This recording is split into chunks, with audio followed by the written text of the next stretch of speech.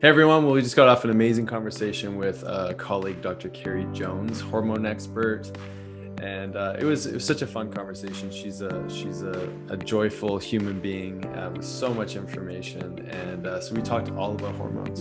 She brings the joy into hormones and makes them so relatable and so understandable for everybody, so that you start to really sink your teeth into how they work, why they're there, what affects them, but then from a perspective that actually is easy to understand and not so confusing. Yeah, so we talked about testing, what kind of tests to use, why it's important. How women are smarter, men are one-tracked, all those things. A little bit of that going on.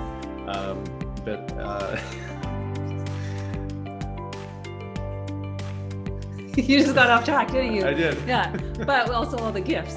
So we talked about the differences between the brains of men and women, and some studies that have been done with like even generational hormone changes due to traumas and lifestyle factors. So all the different things that impact hormones. So it's a really, really important episode for everyone to listen to. So while Nick gets his train of thought back, we'll sign off here. Yeah. Enjoy. Welcome to the Health Ignited podcast with your hosts, Dr. Nick and Sonia Jensen. We are partners, parents, business partners, doctors, yoga teachers, and retreat leaders. We promise to bring you real conversations to awaken and ignite your potential to live your best life possible. Join us each week as we dive into topics varying from brain health, biohacking, hormones, and longevity, to relationships, parenting, meditation, and more. Together, creating community and building stronger foundations for the generations to come.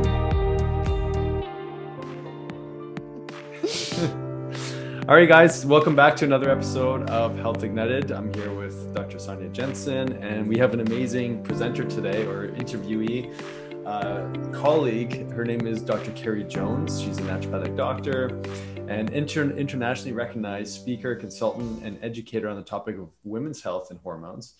Dr. Jones graduated from the National University of Natural Medicine in Portland, Oregon, where she completed a 2-year residency in women's health, hormones, and endocrinology.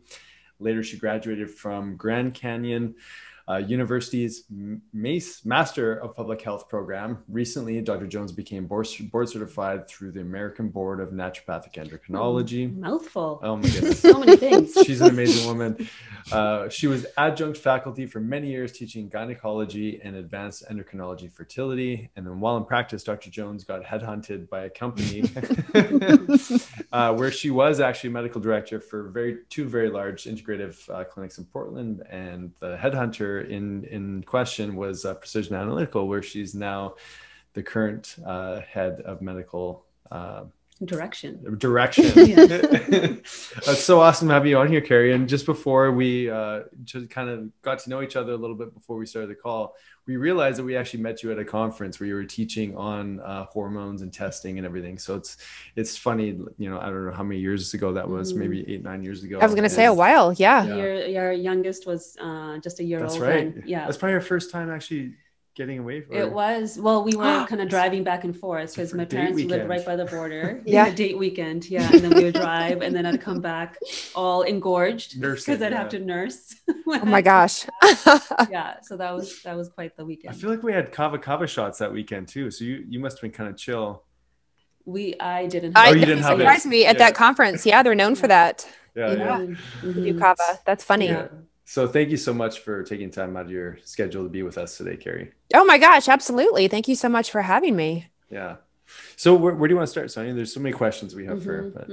Yeah, I kind of want to start with your story and why you chose to teach on hormones, because you're an amazing teacher. Like if you watch Dr. Carrie Jones on Instagram, she just has this way of relaying information that's relatable and that everyone can understand and also recognize that this is important and it's something that I need to really look into. So why hormones? Well, first of all, thank you. That is, I love that. That's amazing. And that's my goal. Education, empowerment, entertainment. That's what I'm all about. And one of the things I've realized is that being a woman, you know, we learn puberty. Like, you know, my sex ed was taught to me by the football coach. So you can imagine, and I grew up in the South. So you can imagine a Southern football coach explaining sex ed. That was total disaster. And then it ended. Like, that was it. It was like, you know, here's your body. Welcome to womanhood. And then And then, like I knew the gist of how to get pregnant. And then there was nothing else. There was no about this is normal, this is abnormal, this is common, but not normal.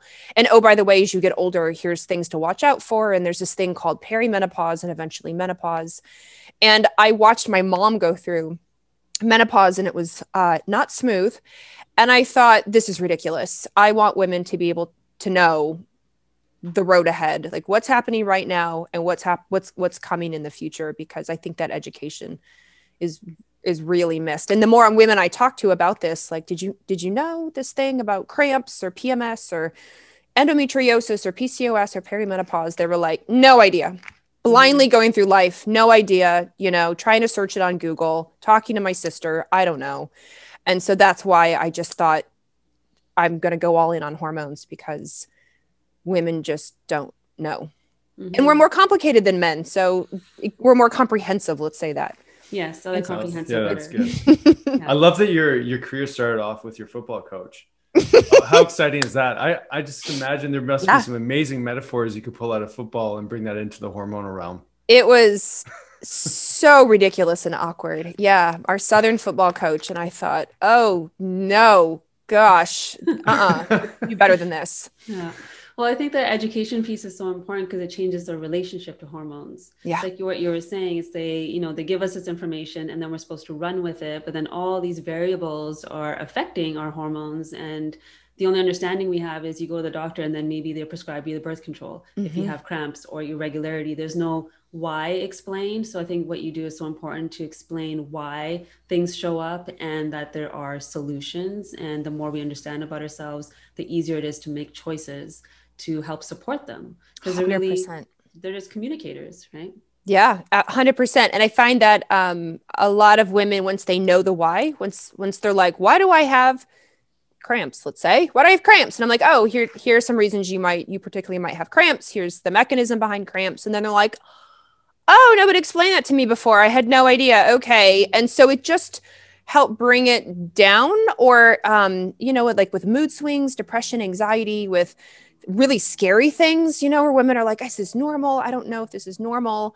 I don't know what to do with this. And then when I could walk them through it and explain it, and then they're like, okay, you're right. Now that I'm going to make different decisions, or I'm going to make better choices, or I recognize where I'm at, what's causing this. And then now let's help to modify that. And it was a big light bulb moment for a lot of women when I can explain what's happening with their hormones and why they feel the way they do or what's going on.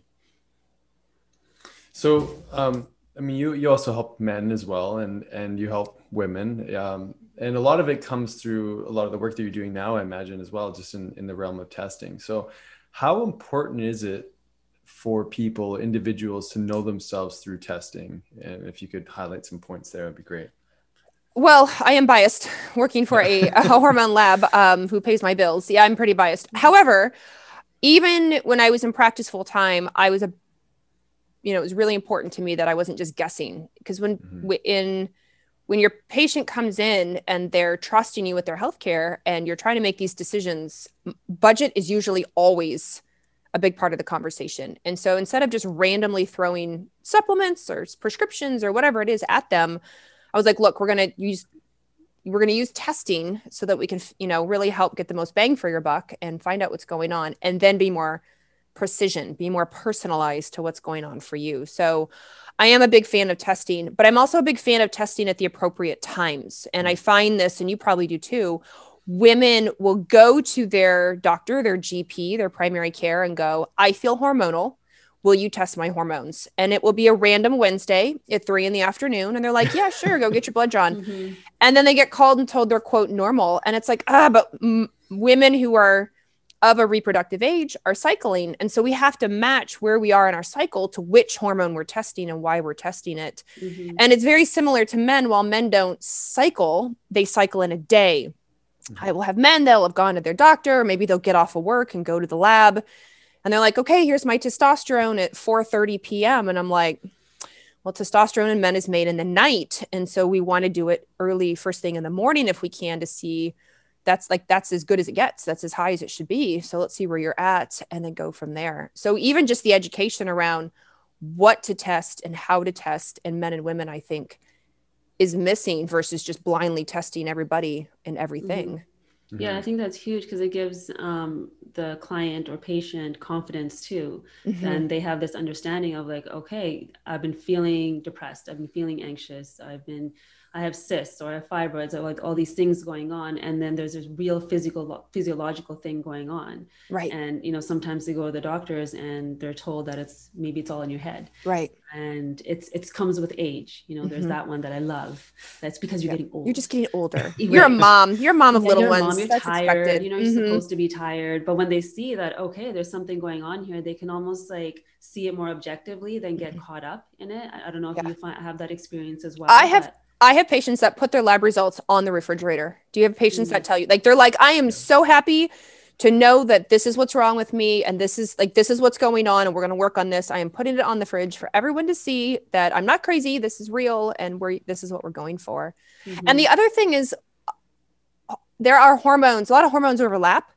And so if somebody says, I'm tired, it must be my thyroid, and they're all in on the thyroid. And it turns on like, well, actually you're tired because your cortisol is low, your testosterone is low, your DHEA is low, or, I mean, there's lots of, your iron's low. I mean, there's a lot of reasons for fatigue. And so if I was just blindly throwing supplements at somebody for tiredness, we could really miss what's actually going on. Women with PMS, I'm moody. It's got to be my estrogen. I must have estrogen issues. We should do something about my estrogen. And it turns out like maybe it's all progesterone. Maybe the estrogen is completely within the normal range, but the progesterone isn't. The progesterone is bottomed out. And so it's not that you have like 2x, 3x, 4x times estrogen. You have like negative 2x, 4x progesterone. And that's the problem. And so by testing, I can go, there it is. Let's go for it. Yeah. On this topic of understanding hormones, I think it's also helpful to understand that hormones are an adaptive mechanism to our lifestyle and everything else. So, I think as practitioners, even ones that may be listening, and we get into a habit of testing for things and, okay, great, let's give you the progesterone. Let's do this. I love how you also speak to like the lifestyle aspect and like, how did we get here? So can you kind of help listeners understand this adaptive change? And hormones can be a result, not always necessarily the problem, although there may be times where it is the problem. But I'd love for you to speak to that a little bit. So if we think, let's go with the female body. So the female body is designed around reproduction. Whether you want to reproduce or not, that is irrelevant. That's what the body is designed around. So the brain is constantly scanning your environment externally and internally to say, am I safe enough? Am I healthy enough to have a baby? And if you aren't, if you are in the middle of a pandemic, if you are really stressed out, if you are, as an example, over exercising, or maybe you live in a moldy house, or you are under eating, you have not been sleeping really well for a while, whatever it is, the brain goes, ooh, this is not safe and this is not healthy. I'm going to shift her hormones so that it will reduce the chances of her becoming pregnant. It'll change her cycle. Maybe she'll skip a cycle. Maybe she won't ovulate. What we feel as women is the other end. We feel that. We feel like, oh my gosh, I'm more anxious. I'm more tired. I'm worse PMS. Gosh, my period was terrible. My endometriosis pain was awful. So we immediately blame the hormones. But just as you said, they are literally the end talking point. We have to back up and go, what made the brain freak out? What made the brain go, you're not safe enough and you're not healthy enough. So we're going to shift.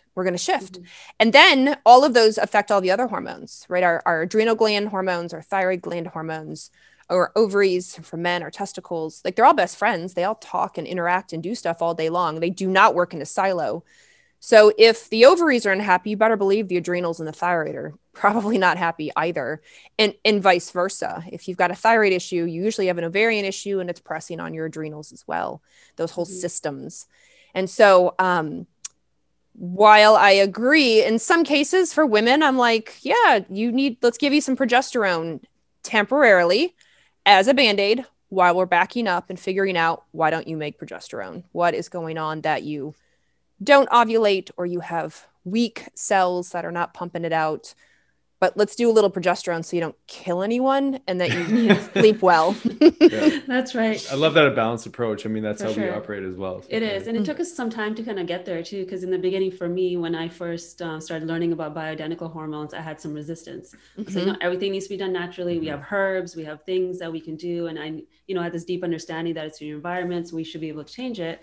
And then I started to understand that, you know, we're not living in that same village anymore. We're not living in that same way where, you know, we can be at peace all the time within ourselves, so that the stress hormones aren't going up and affecting our sex hormones that are already declining.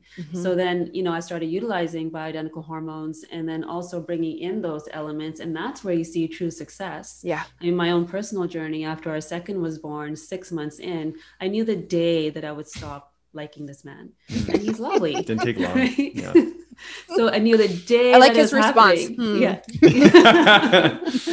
Now it's out in the public. So I used progesterone because I was doing all the right things. Yeah. You know, I was taking care of myself, but I was also now a mom of two that was busy and not sleeping for almost 5 years at that point. So I used it for 6 months and it really supported me. It shifted that mindset. So I think it can be a real lifesaver. So I love that you brought that up.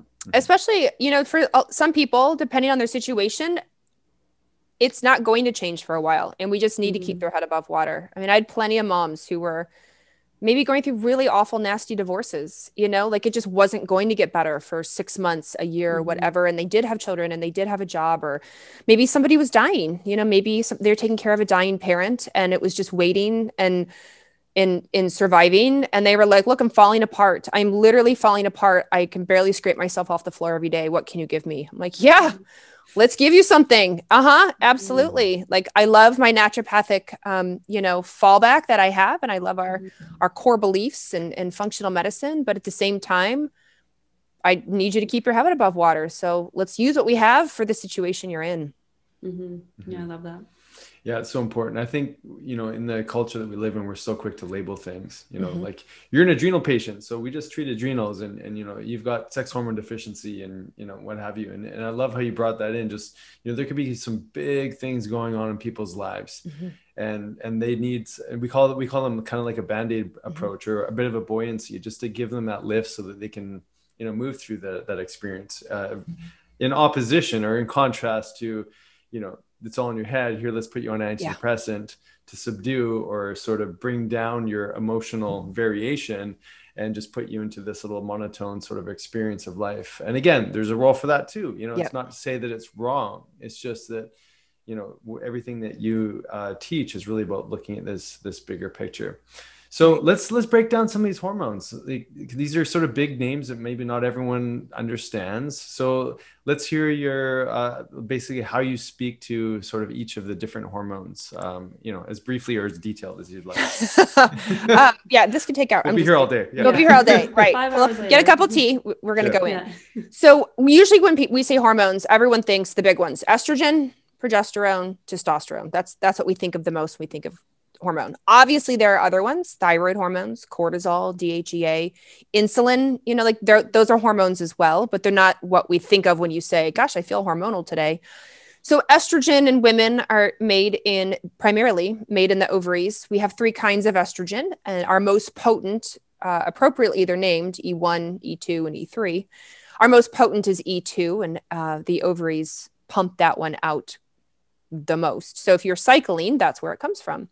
Estrogen helps things grow. It helps things shine. It helps things develop. It helps us feel voluptuous. It helps sort of dictate where women put fat on their belly or on their body, usually in the thigh booty area. It helps us with skin, helps us with collagen, which is why when we're younger, we have like better cheekbones and less wrinkles. And then as we get older, like our cheekbones fall and we get a little more wrinkly because we're losing that collagen. So estrogen helps with libido. It helps, you know, keeps things lubricated. So joints, eyes, vagina, skin, things like that. So we like estrogen, but just like Goldilocks, too much or too little can cause problems. And that's where women feel it the most, when it swings out of that where she should be as a hormone into high land or low land. Then we have progesterone. Progesterone is only made in the second half of our cycle. It's only made after we ovulate or release the egg. And progesterone is a little bit of the opposite of estrogen. She's our calming, soothing, relaxing, everything's going to be okay hormone. She's what like helps us sleep at night, and she helps us nest, so that if we were trying to get pregnant or were pregnant, it helps with implantation. She makes our uterus really fluffy and like ready for the embryo to attach. And so we need both. Again, it's just like Goldilocks. If we get too much progesterone, believe it or not, women have symptoms, and not enough, and women definitely have symptoms. And then we have testosterone. Testosterone is made partly in the ovaries, about 25%, partly in the adrenal glands, about 25%. And then the other 50%, usually, believe it or not, is made in fat tissue, but can also be made in some other tissues. And then testosterone is exactly what we think. Testosterone helps with building. It helps with mood. It helps with libido. It helps with muscle mass. It helps with brain and mood. And so testosterone gets a lot of recognition, mostly around libido with women, because they're like, oh, I have no libido. It must be my testosterone. But it turns out libido is actually a pretty complex interplay of all of your hormones, your estrogen, your progesterone, testosterone, your brain hormones, your adrenal hormones, your thyroid, your blood, all of it can really affect a woman's libido. And so we need all of them, again, kind of like Goldilocks, depending where you are in your cycle. Unfortunately, though, as women get older and they move into menopause, they tend to lose out on all of these hormones. Their estrogen goes down, their progesterone goes down, their testosterone goes down. And that's why they start to feel less shiny than they were when they were in their younger reproductive years. And so I say this a lot when I am the goddess of the female body. I don't want to be the goddess of the world. That seems like a big job. But the female body, I would prefer that women slide into perimenopause and menopause quite easily. And, let's make us, like, I feel like we deserve an award, like we had periods for all those years. We carried the babies, and then like, hey, congratulations. Here's, like your brain works sharp. Yeah. Thank you. Yeah. Just like, I'm not asking for much.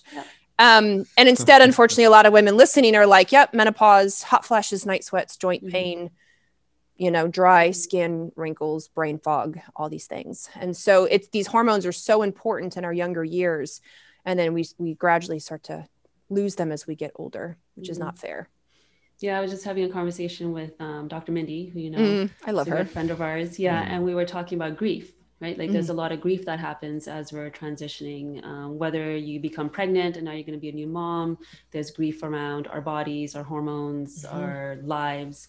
Same thing going into perimenopause, menopause, there's grief there too. And a lot of that grief comes from this physiological change in our body when testosterone and estrogen, like estrogen being that fertilizer for the brain, testosterone's that motivation hormone. So when that starts to decline, it's really hard to wake up and have pep in your step every single day. But we expect ourselves, I think, to be the same all the time. But like you're saying, there's, estrogen is that hormone that can makes us feel voluptuous and maybe more energetic, where the progesterone is more of like, let's go internal. And yet women put this pressure on themselves that my libido should be high all month. I should be energetic all month. Like all these things should be happening all the time. It's not supposed to be that way? No. Okay. This is a really good session for Dr. Nick here to understand that it's not going on all the time. Yes. My husband, a couple of weeks ago, I was saying explaining perimenopause again to my husband. And he was like, you got screwed. Cause I'm in my 40s. I'm 43. I'll be 44 next month. And he was like, you got screwed. Like, this is what I have to watch out for. I'm like, well, hopefully, I know all the things. I work for a lab, but maybe, sorry, babe, this is what happens. And I think with going back to the grief, I think a lot of it too, there's like next to zero education around it. Historically, growing up, right? When we were growing up, we learned puberty kind of, and then we learned how to make a baby, and that was it. Like nobody continued on to go, all right, hey, I know you're 15, but just know when you get older that it's going to, all your hormones are going to decline, and we're going to have like a recap class in 20 years to explain this to you. And like moms don't talk about it usually. Like our aunts, maybe our older sister, it's becoming more talked about now, thankfully, but I feel a lot of generations, I had a lot of women come to me and go, what is this thing that is happening to me? I'm like, it's perimenopause. I would have women come in and go, I figured out what's wrong with me. I have perimenopause. How do I fix it? I'm like, yeah, like it's a diagnosis. like it's a, yeah, exactly. Like it's like a worm I can eradicate. I'm like, oh, that's a transition. That's no. Yeah, it doesn't work that I'm way. sorry. I'm sorry. I don't have an antibiotic for that. So it's, and I wish women, I want to like, just keep, again, education, just keep educating so that they're not caught off guard. It's the whole caught off guard. Why do I had a very high ranking, executive in Portland. We have Under Armour here, we have Nike here, we have a big Adidas branch here, we have a lot of sports here, oddly enough. And so a very high ranking one of these big sports companies came in, and she was in her 50s, and she goes, okay, I did menopause. And I was like, how'd you do it? She goes, well, we were getting ready for a black tie event, and I had a hot flash. I had to open the window, the hot flash went away, and I did it. I'm done. I was like, oh, all good. No. Oh, okay. She was like, she's like, what check do I have to write? You know, she just had that mentality. Like, she was just type A, go. She was top of the food chain at this big sports company. And she's like, what check do I have to write? Yeah. Like, what do I have to do? Who do I have to buy off? Who can I get like a signed jersey to? Cause this can't happen. I'm like, yeah, I got something stored for you. And I don't know if you find this though. So when I'm working with younger women and I try to bring that conversation in, so I'm working with their hormones and they're 20 something, and, you know, I'll relay that what we're doing today is going to, you know, impact maybe pregnancy, and it's going to impact perimenopause, but all of a sudden you see this like glaze over their eyes, because in that moment, like, you feel invincible. You feel like, okay, whatever's happening today is what I just need to deal with, and I just need to get on with my day and my life. And I think the more conversations that happen like this, the easier it'll become that it's the norm to have these conversations around these changes that are happening, because I think that that's a huge missing link. Then we're not surprised. And I think women should know they can have hormone changes at any age. I mean, I'm sure you have women in their 20s with hot flashes. It doesn't mean they're menopausal, but it does mean there's something going on, you know. And it drives me nuts when they've gone to their primary care and said, I'm having hot flashes at 24, and they're like, oh no, that's not possible. You can't, there's no way that can happen. I'm like, yes, way that can happen. Absolutely. You know, low estrogen coupled with high norepinephrine, boom, you've got a hot flash. Sure. Any age.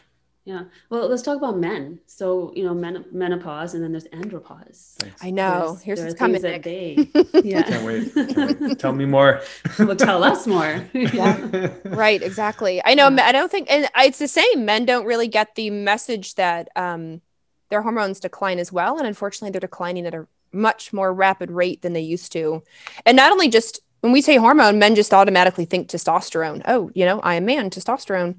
And we forget about estrogen and men. And testosterone does this nifty little trick where it turns into estrogen through an enzyme called aromatase. And lifestyle factors such as high inflammation, high stress, high insulin will speed up that process. And so suddenly men develop bellies and breast tissue, right? Moobs, man boobs, and they feel more moody and less motivated, maybe a little more weepy, a little more brain fog, because now they have this shift towards an estrogen dominant body, if you will, away from their testosterone. And we see it a lot with lifestyle choices and with environmental chemicals and, you know, lack of exercise and high stress lifestyle in our men. And so I have men in their 30s who come to me and say, I have low testosterone and I'm 35. Why? Like, ooh, yeah, let's talk about this. Yeah, it's definitely, I mean, we see it more and more that young men are having these menopause like symptoms in their earlier years. And sometimes, I mean, we see a lot of men too that have gone through cycles of steroids and have maybe expedited this massive, you know, transition or decline with time. Right. One of the tests that we love to run just as sort of like a screening is serum SHBG in relation to testosterone and whatnot. You know, urine testing doesn't do that. We can't. So what do you like to do on those? Yeah. Do you always like to run the SHBG along with? Yeah. Yeah. Combination. Yeah. Unfortunately, all those binding globulins, so thyroid binding globulin, cortisol binding globulin, sex hormone binding globulin, they're long destroyed by the time they hit the liver or the kidneys. So they won't show up on our test. But yes, for especially for men, I'm like, go do a blood draw as well. Yeah. Do you have any information on generational changes in hormones? So say now we have a couple that maybe has a high stress job and, they're moving through pregnancy and they move through life and they have a baby. And what impact is that lifestyle, those stresses, those changes in their hormones going to make on, the child's hormone health as they grow older? Oh, unfortunately, I think it's very real. And I think it's, the child's, all their pathways are very impressionable, especially in utero and in the young, growing, developing formative years.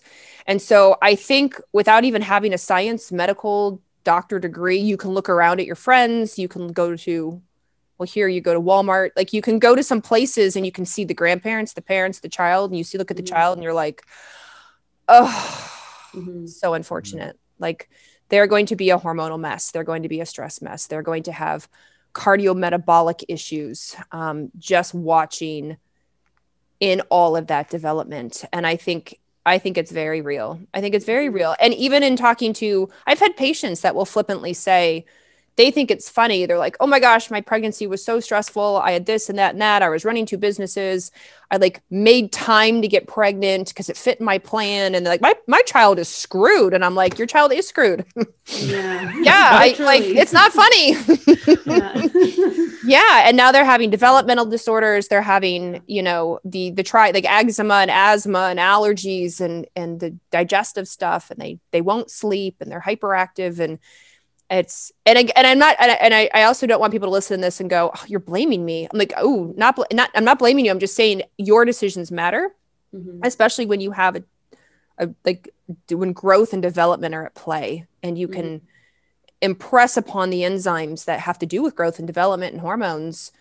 When you're super stressed out, that gets passed right on down the way, right on down to your developing child. And so be mindful, right? It's be mindful. And I think parents will, I don't see kids, pediatrics is not my thing, but I have had a lot of parents in who are like, yeah, my child is pretty much just like me, or my daughter's puberty was just as bad as mine. And I definitely screwed that one up. And so it's interesting when parents can pick it out and they can see it. Or on the flip side, I've had parents say, the way I was raised, my mom was pregnant with me. I turned out a particular way. I made the choice not to do that to help hopefully break the cycle for my children. And so I think that's always interesting too. And parents look up their lineage and try to break the cycle for everything moving forward.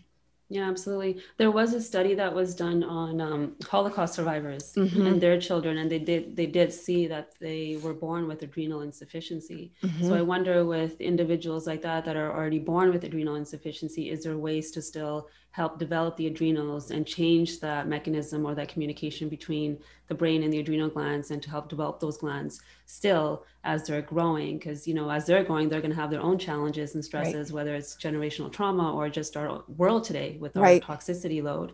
So I'm curious, and I don't know if you know the answer to this, but it's just a curious question. Unfortunately, there's not a lot of research into those enzymes, the enzymes that help make cortisol, so to speak, or with the signaling. And so, genetically, if those enzymes there's a variant and they get downregulated, in the US, the National Institutes for Health, the NIH, is not pumping out billions of dollars into herbs and vitamins that might help that enzyme. That's really not their focus. And so there's very, very little out there. And so a lot of it is us in our field noticing patterns, seeing anecdotally, taking our patients' feedback, and then using the research that we have to go, oh, you know what? This herb is showing consistently that it's quite helpful. Or you know what? We know to make cortisol, it's made in the mitochondria. So supporting the mitochondria and helping with our antioxidant status. And so just us trying to really help move it along. And when it comes to our stress response, there's a portion of our brain, the amygdala, right? The amygdala is our fear-based emotion center. And so the amygdala, you can be born with an amygdala that's already a little hyper-reactive, a little hyper-responsive, which means whenever it feels fear or senses fear, it runs to the hypothalamus in our brain and says, react, react, react, freak out. Oh my God, stress, stress, stress. And so then everybody rushes down to the adrenals and says, do something. It's a stressful situation. But we can also train our amygdala to react. So you may be the most chill, relaxed, have the most chill, relaxed childhood, but then, God forbid, something happens, trauma happens, repeated trauma happens, and you can train the amygdala to react because it's trying to protect you. It's trying to get you out of harm's way and away from fear. And so my concern is that everything we've been going through in 2020 has been training otherwise maybe well-coping people into being fear-based, high anxious people. And I hear it over and over of people who go, I never had anxiety, I never had fear. And now everything is tripping me off. Everything sets this off. Everything's setting off my anxiety because all I did was try to survive 2020. And here's where I'm at. So I think of now all the babies being born in 2020 or conceived in 2020 and being born in 2021 and thinking, wow, I hope your parents or at least your mom is like well adjusted, has a good doctor, taking care of herself, because we won't know until this generation grows up. Yeah, and there's two sides to it too. It can create some real resilience, I think, in a population, but at the same time, only if the environment allows that. Yeah. And so what there's teaching around, that reaction that you're having, we can switch that into a response and observe what's going on. So I think the more we start, again, being curious and just evaluating ourselves, the easier it is to support the kids. Yeah. And another thing that I read that was interesting, on the topic of the amygdala and trauma, is that women, because we use both sides of our hemispheres continuously, whereas men only use one. Yeah, that's easier. Obvious. Yeah, obvious. Only one side, one thing at a time. Of course. Yeah. That's the truth. We're gonna have to bring up the male power in this a little bit. Yeah, it's actually easier for women to navigate chronic stress, and men are better at acute stress. So I wonder if there's like a hormonal piece to that as well, that we have this capacity to deal with stress kind of on an ongoing basis. It's not that it's in a healthy way either. I mean, it impacts our physiology in different ways, but I think there's just innate ability that we can navigate through it, whereas for men, not so much. So right. I've read that too. Yeah, I've read that too from mostly from a tribal mindset. Historically, in a tribe situation, men's jobs was to deal with the acute threat, the acute fear, and whereas women were the day-to-day. So women had this chronic low grade of the tribe, the family, the location, everything within either the village or whatever it was, whereas men were a little more just reactionary. Like if there was a threat from a neighboring tribe, if there was a threat from an animal, if there was a hunt, whatever it was. And so men had to be very programmed to, go kill the saber-toothed tiger, deal with whatever it was, fight the fight. But women had, being the nurturers and the family growers, had to have this low grade awareness all the time of everyone around them. And I absolutely see a lot of stock in that, I think not all women, and men, but a lot of women and men. Women are usually sort of the low grade caretakers of their family or their clinic or their workspace or whatever it is. Right. And men can do that, but historically men do the acute things. You can be blunt. Right. It's okay. Yeah. It's okay. I got thick skin. Sonny's prepared me well. But part of this too, I think, is just, that male mentality that some women love to critique us on, is just with regards to, we just want to fix things. And it's almost to your point of the acute nature of like, okay, here's a problem, let's solve it. Here's a problem, let's solve it. Yeah. I think we are absolutely wired in that kind of way. And it's funny because it's taken me many years and I'm still learning. For me to just actually listen when Sonny's going through something and not just get into, okay, what can I do about this? Like, how do we solve her emotional instability right now? Instead of like, can I actually just be with this stress? And I couldn't help but think that, is it progesterone? because men don't have a whole lot of progesterone, comparatively speaking. Like is progesterone maybe? I mean, I'm sort of hypothesizing, but there's some real, we talk about it being a really buoyant hormone, really supportive hormone. Is that part of the resilience? And then it wouldn't be that far of a stretch considering progesterone is a precursor to cortisol, the stress hormone. So it could be. I mean, we just know that in Dr. Mosconi, she wrote the XX brain and talking about male versus female brain. She's a female brain neuro researcher because she was like, there's not enough research into the female brain. That's all the studies predominantly for years and years and years have been on men, and they just translate it to women. And she was like, wait a minute, we know there are some differences. There have to be. So she got into research that way.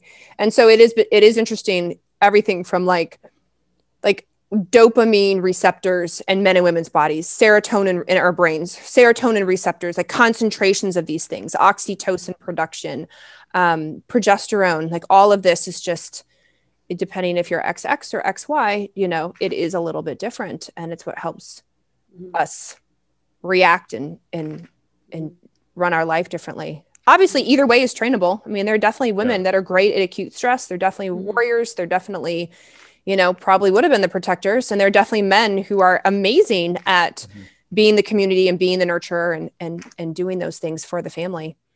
But no matter what,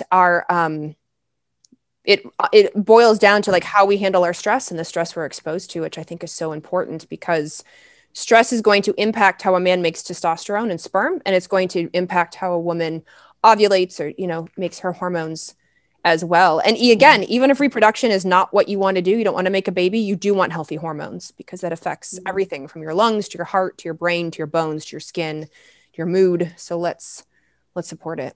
Sorry, I'm going to cough. Have you noticed a trend in the testing that you do, just because our world has shifted? So roles of women have shifted, like you were talking about the CEO, and we're busy, we have careers, plus we have children, plus we're taking care of a home. So have you noticed, because of these elements, that there's a trend in testing that you see? Honestly, a lot of it would be just, I think, a trend in burnout. I think the trend in burnout is going up. I'm seeing that on the requisition form. When you look at thousands and thousands of tests a day, it's like, I'm tired. I'm struggling. I'm burnt out. I can't sleep. So it's, and even talking to women who are trying to do it all publicly, privately, what have you. I mean, they're just really, really struggling. And I'm seeing a lot more cortisol dysfunction. I see a lot of estrogen, progesterone dysfunction. And sadly, I see it at a younger age, younger and younger. Just like in men, I'm seeing low testosterone at a younger age as well. Yeah, and this topic that we kind of discussed earlier with regards to hormones being an adaptive process, and we brought up testing a little bit. I'd love for people to really understand a little bit more about why the Dutch testing, there's more power, or I guess maybe now considered to be the gold standard, versus just looking at blood or saliva, and your journey with it a little bit too, just because obviously you've had a chance to do some spectacular deep dives into comparing and contrasting between all of these. But if and while you're there, if you can also speak to just that cortisol response and why maybe we're looking a little bit too downstream for adrenal insufficiency or adrenal stress. And so I'm sure you'll find a way to tie all those things together. And go. I trust you. I've done all the testing. I've been in practice. I should say I've been in the field about 21 years, since 1999, 22 years. So a long time. And so I've done blood, I did saliva, and now I do a combination actually of all three: urine, saliva, and blood when I'm looking at hormones. And so the company I work for is the Dutch test. Dutch is an acronym. It stands for Dried Urine Test for Comprehensive Hormones. And basically it's an at-home test. You urinate on pieces of filter paper 4, if not 5 times during the day, and let them dry, mail it back. The nice part about urine is you get all the hormones we've been talking about: the estrogens, progesterone, testosterone. But because you collect multiple times in the day, we get your cortisol throughout the day. So we get it in the morning, a couple hours later, around dinner, before bed. And if you get up in the middle of the night because you have insomnia, you can test then as well, and we'll tell you what's going on. So urine also gives you what I call the pathways of where your hormones are going, the end result is called a metabolite.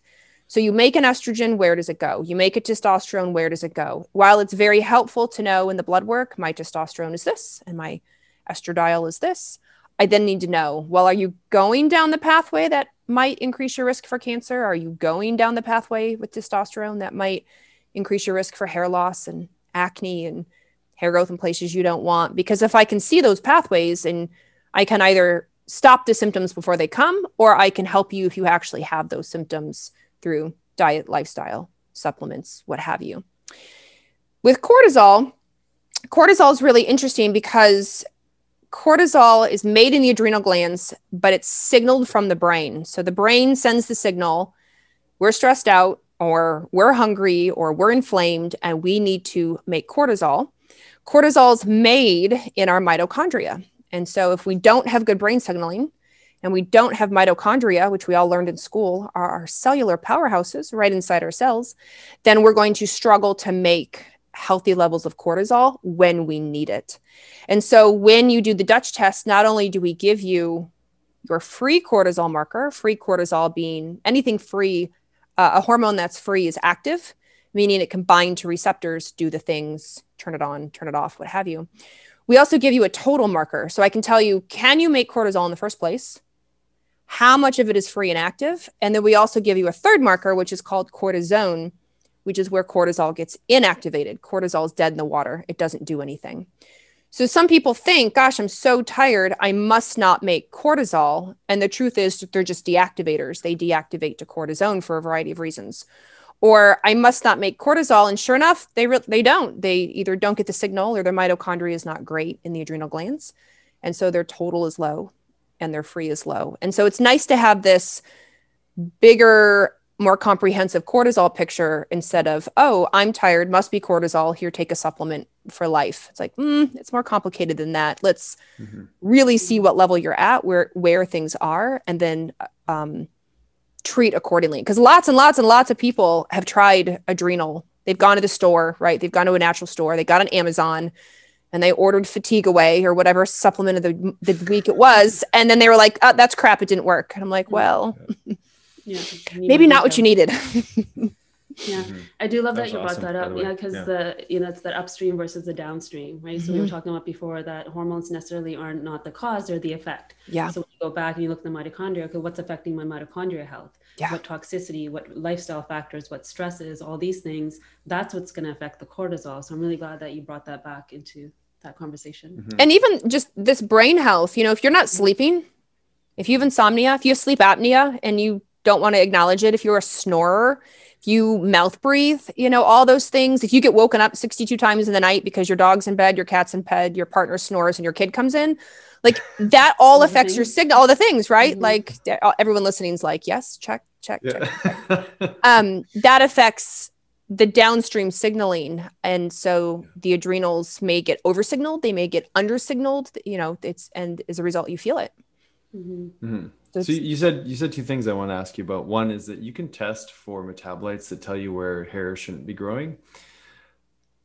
Yeah. So for PCOS. Yeah. For PCOS. I was thinking not even men and like growing hair in your ears. In their ears. That seems to be just a man I don't know. genetic thing. Yeah, right. Or the nose hair. I'm always like, my husband's a lot taller. I'm tall, but my husband's a lot taller than me. And I'm always like, whoa. Let's get that tested. Get that. And then you also mentioned you do sometimes do saliva testing. So when would there be a time for that? So I use saliva testing for something called the cortisol awakening response. And so in the morning, when you open your eyes and light comes in, then your brain signals to the adrenal glands, okay, she's up, make cortisol. And the body does very quickly, very high. And it does so in about 30 or 45 minutes. And it's that drive up in cortisol is to get your butt out of bed. It's to reduce inflammation. It's to give you a little bit of glucose because you've been fasting all night. It's to switch you to alert because you're just kind of conscious and groggy, and now to switch you to alert. So it's really important your cortisol goes up in the morning and then it gradually drops down through the rest of the day. Because it happens so quickly in 30 to 45 minutes, when I'm testing to see, I need to test rapidly. I need to test when you wake up. I need to test 30 minutes. I need to test 30 minutes after that. And then throughout the day, because urine is a delay, and because obviously not everybody can urinate on command every 30 minutes, it's a giant pain. So we use saliva testing in that example. So Dutch has these cotton swabs that you just pop in your mouth and get wet. So when your alarm goes off, you put it in your mouth, get it wet for a couple seconds, stick it back in the tube. 30 minutes later, you do it again. 30 minutes later, you do it again. And it's a nice test because when people say to me, in the morning, in the morning when I wake up, I'm so tired, I hit snooze twice, 3 times, 4 times. In the morning, my autoimmune is terrible. In the morning, my joint pain is terrible. I always feel sick in the morning, but then gradually, like, it gets a little bit better. Or the opposite. In the morning, I'm so anxious, I don't know what to do with myself. In the morning, I wake up with panic attacks. In the morning, I become very hypervigilant. I can't turn my brain off. And then gradually it gets better throughout the day. So when I hear these, when I wake I, in the morning I sentences, that's when I use the cortisol awakening response. That's and the amazing. Quickest cheater test ever is how long does it take you to feel alert in the morning? Because I just told you it should take you 30 to 45 minutes. And most people say to me, well, after 2 hours and 2 cups of coffee, then you can talk to me. I'm like, you have an adrenal response problem. And here's your kit. Let's test you and see how off you are. And it's important to know this because they've linked an unhealthy cortisol awakening response. If you can't make that drive up of cortisol, they've linked it to things like autoimmune. I mean, they've linked it to blood sugar issues. They've linked it to cardiovascular disease. They've linked it to cancer, lack of resiliency. I mean, they've linked it to a lot of big things that worry people. It's not just, oh, I'm tired. It's like, your body's going to struggle, and the domino effect is it can link to these other things. Yeah, the stress. So in closing, do you have one more? Okay. He's like, I got one more. I want to hear about your favorite lifestyle hacks for sleep, because that is such an issue for so many people. Like, and obviously you get to see the hormones, but what's your favorite go-to there? For sleep? So I first explain that we, as humans, men and women, we work on a circadian rhythm, right? Our body clock. And our circadian rhythm is masterfully controlled by genes in our brain called the clock genes, like the clock on your wall. And the clock genes are set and reset every single day. Men have a slightly longer than 24-hour cycle, and women usually have just under 24-hour cycle, believe it or not. So we have to set and reset ourselves. And we set it by lightness and we reset it by darkness. That's the big thing. So I always joke, I'm like, notice I did not say intermittent fasting. Notice I didn't say ashwagandha. Like, notice I didn't say cold showers. What I said was light and dark. Now, those things are helpful, but not as helpful. So if you're trying to get your sleep right, you have to start in the morning by getting full spectrum light exposure on waking. When you wake up, open your window, open your door, go outside for 10 or 15 minutes and get light exposure. Even on a gray day. I live in Portland, Oregon. We are gray most of the year. It doesn't matter. Even a gray day is helpful. If it's dark out, consider buying a full spectrum light box. They're like sunshine in a box, and you just turn them on for 10 or 15 minutes in the morning. So that kicks off the rhythm. You do the complete opposite at night. Darkness is king. So you want to start dimming the lights as it's getting into the evening. You want to be off of your screens, TV, phone, tablet, leading up to bed. You want a wind down sleep hygiene routine, not wine, no W-I-N-E, no alcohol. I was just going to ask you to repeat that again for people. Right. No, wind with a D. You want to try to sleep in cool temperature if you can, and you want to sleep in complete darkness, the complete darkness. So wearing an eye mask, or, making sure there's no blinking lights, night lights, hallway lights, bathroom lights. And if you wake up in the middle of the night and go to the bathroom, do not turn your light on. Obviously, not everybody's sensitive, but I find as men and women get older, they become more sensitive. So they turn on the light and then they struggle to fall back asleep, or they find that they're waking quite a bit. And so for sleep, I'd say the screens is the hardest for most people, that they're like, oh yeah, I take a bath, but I'm looking at my phone, or I'm reading a book on my tablet. I'm, listening to music, and I listen to relaxing, bird sound music off my phone, but I'm also doing email on my phone. I'm like, Yeah, so that's and obviously there are a lot of herbs. There are a lot of calming herbs. I'm a big fan of magnesium. I take magnesium glycinate at night, every night before bed. I also drink holy basil tea every night before bed. Holy basil is also known as Tulsi. Again, calming, relaxing, anti-stress. Other people do chamomile. Milky oats is a good one. But none of that is going to save me if I've got my huge TV on and I'm watching some Netflix scary murder documentary and the white blue light coupled with scariness. No, I'll never sleep. Yeah. Adrenaline forever. Yeah. Yep. I'm glad but I just think that for women in general, women seem to struggle a little bit more. Our hormones, our estrogen, our progesterone, our cortisol, our norepinephrine absolutely affect how we fall asleep, how we stay asleep, our light REM deep cycles, our melatonin production. And because men don't have that rise and fall in estrogen, rise and fall in progesterone, it affects them very, very differently. Mm-hmm. And there's also, a lot of women will have that premenstrual insomnia too, and not know why they're having it. It's because of those changes. And I also think we're wired that way for survival because we're the ones that are having the children. So we're going to need that awake response that's like right there if something were to happen to them. Right. So I think there's some multiple different things going on. Yeah. And it is hard, especially nowadays we're so educated and we're so as women, like we have so much women's liberation, but at the same time, like biology hasn't caught up. So when women push back and they're like, well, I don't want a baby, like I'm not looking to get pregnant and I don't need to wake up to check on a baby multiple times in the night. I'm like, girl, I get it. I know, trust me, but biology is not caught up. And so we're having to work with your natural biology as opposed to trying to, force against it. Mm-hmm. I love it. Amazing. Thank you, Carrie, for your time. But I do have one last question before we let you go. Yeah.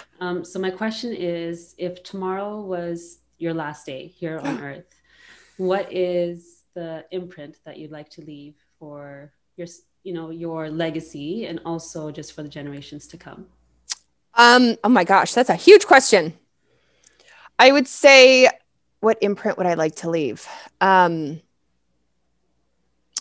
I think it's on my board behind me. So I heard a speaker once say healing happens at joy. And I find that even I do a lot of education and I talk a lot about hormones, but really it's the fundamentals that help us the most when it comes to healing. And people forget the fundamentals because it's not sexy and it's not in a pill and, it's not fun to write about. But I feel like the people who are the most joyful, who find joy, even in the little things, who laugh at inappropriate jokes, who find memes funny, who tell jokes, who find, just who enjoy a rainbow after it's rained, like those people are going to do better in life. And so if I can just tell people, hey, healing happens at joy. So find the little things in life and laugh and smile and find that joy because it's only going to help you and serve you and help with longevity, right? If you're 92 and still cracking up at inappropriate jokes, I want to be your friend. So,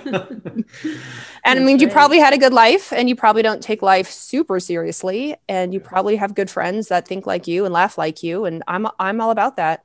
Mm-hmm. I'm glad you brought attention to that because I was hoping that you were going to speak to that sign behind you. It's perfection. I love that. Mm-hmm. Yeah. And you do exude that. Totally. You guys have to follow Dr. Carrie Jones on Instagram. She makes my day. Yeah.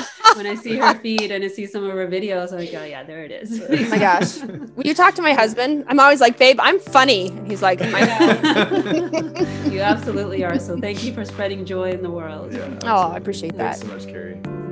Thank you.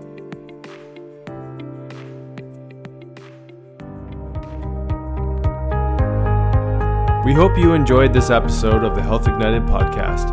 Be sure to download, subscribe, and share as we build this conscious community together. You can also find us on YouTube, Facebook, Instagram, and our website, doctorsjensen.com. Please note all information on this podcast is not and should not be taken as medical advice. Please see a healthcare professional to receive the care needed. Thank you for sharing this time with us, igniting your health freedom. And welcome to the tribe.